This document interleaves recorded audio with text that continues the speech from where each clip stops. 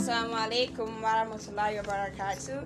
Alhamdulillah, praise be to Almighty Allah, is ever worthy. We have to thank Almighty Allah for everything He gives to us, giving us the opportunity to be alive where many are gone. So Alhamdulillah, He deserves all the thanks and praises. Today is another Jumu'ah, Alhamdulillah, once again. So on today's episode of Jumu'ah Interactions with live discussions with Mujidat, we're talking about the rituals of Jumu'ah, that is the ritual of a Friday. And there are many things you're supposed to do on the Friday. I shortlisted them to 10 duties, so I want us to understand these 10 duties. The first thing is that we should pray Fajr in the congregation. That is the morning prayer. Make sure you are able to pray in congregation. It's not, now look at this, some things are sunnah, but we try to actually do it, because we know that one of the benefits we get by actually doing something that is sunnah is reward. Any kind of involuntary act is not compulsory, actually get a reward for it. So you should try to pray Fajr in congregation. And the second one, should take your ritual bath to go slow. Take your ritual bath to go slow, that is before going for the Jumu'ah prayer. You understand? Also, you should use the miswak to brush your teeth. Now, the miswak is the traditional trim stick. Now, we are in a new era, new generation. Not everyone actually appreciates the use of the traditional brushing stick. Many see that okay, only the old people should use it, but it's a sunnah, so we should try to use it. The miswak. Also, you should trim your nails, your fingernails and your toenails, because you have to be neat. Cleanliness is a very good thing in Islam. That's why we have cleanliness is less to godliness, because everything we do, we try to be clean to serve our God.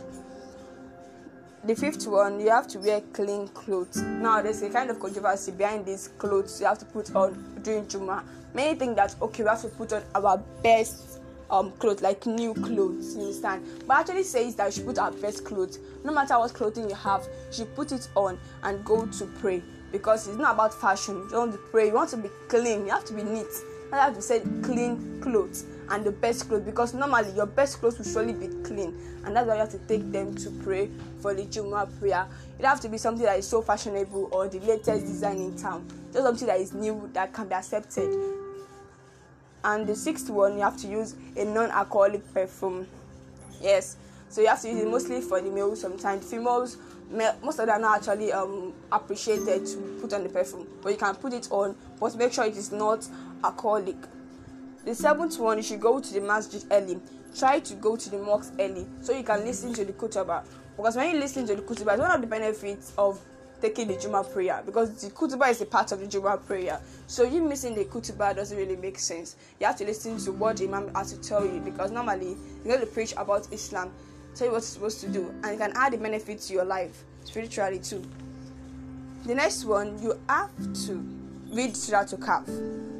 Now, reading Surah Al-Kahf is something that is made compulsory. Okay, it's an involuntary act, but when something is involuntary, it's done regularly, very soon it's taken as a compulsory act, such as the reading of Surah Al-Kahf. Now, Surah Al-Kahf is the chapter 18 of the Holy Quran, and it just contains 110 verses, and it's simply the cave, the Surah of the cave. So try to read it. And it's also said that we should at least memorize the first 10. Understand? So read it, and so you can see the benefits. It actually has a lot of benefits, a lot of meaning. When you read it, you understand the meaning that this surah has and why it is being upheld to be read every Friday. So we also have to send salawat to the prophet, send blessings to the prophet. And the last one, you have to make du'as. Normally every day you make a dua, but Friday is a special day that will be bestowed to us by Almighty Allah. So you should know that the speciality that is there, you have to make use of it. So you have to take advantage of that speciality by making du'as. Supplicate to Almighty Allah, everything you desire, put it onto Him. He's ready to listen to you. So that's all for today's episode.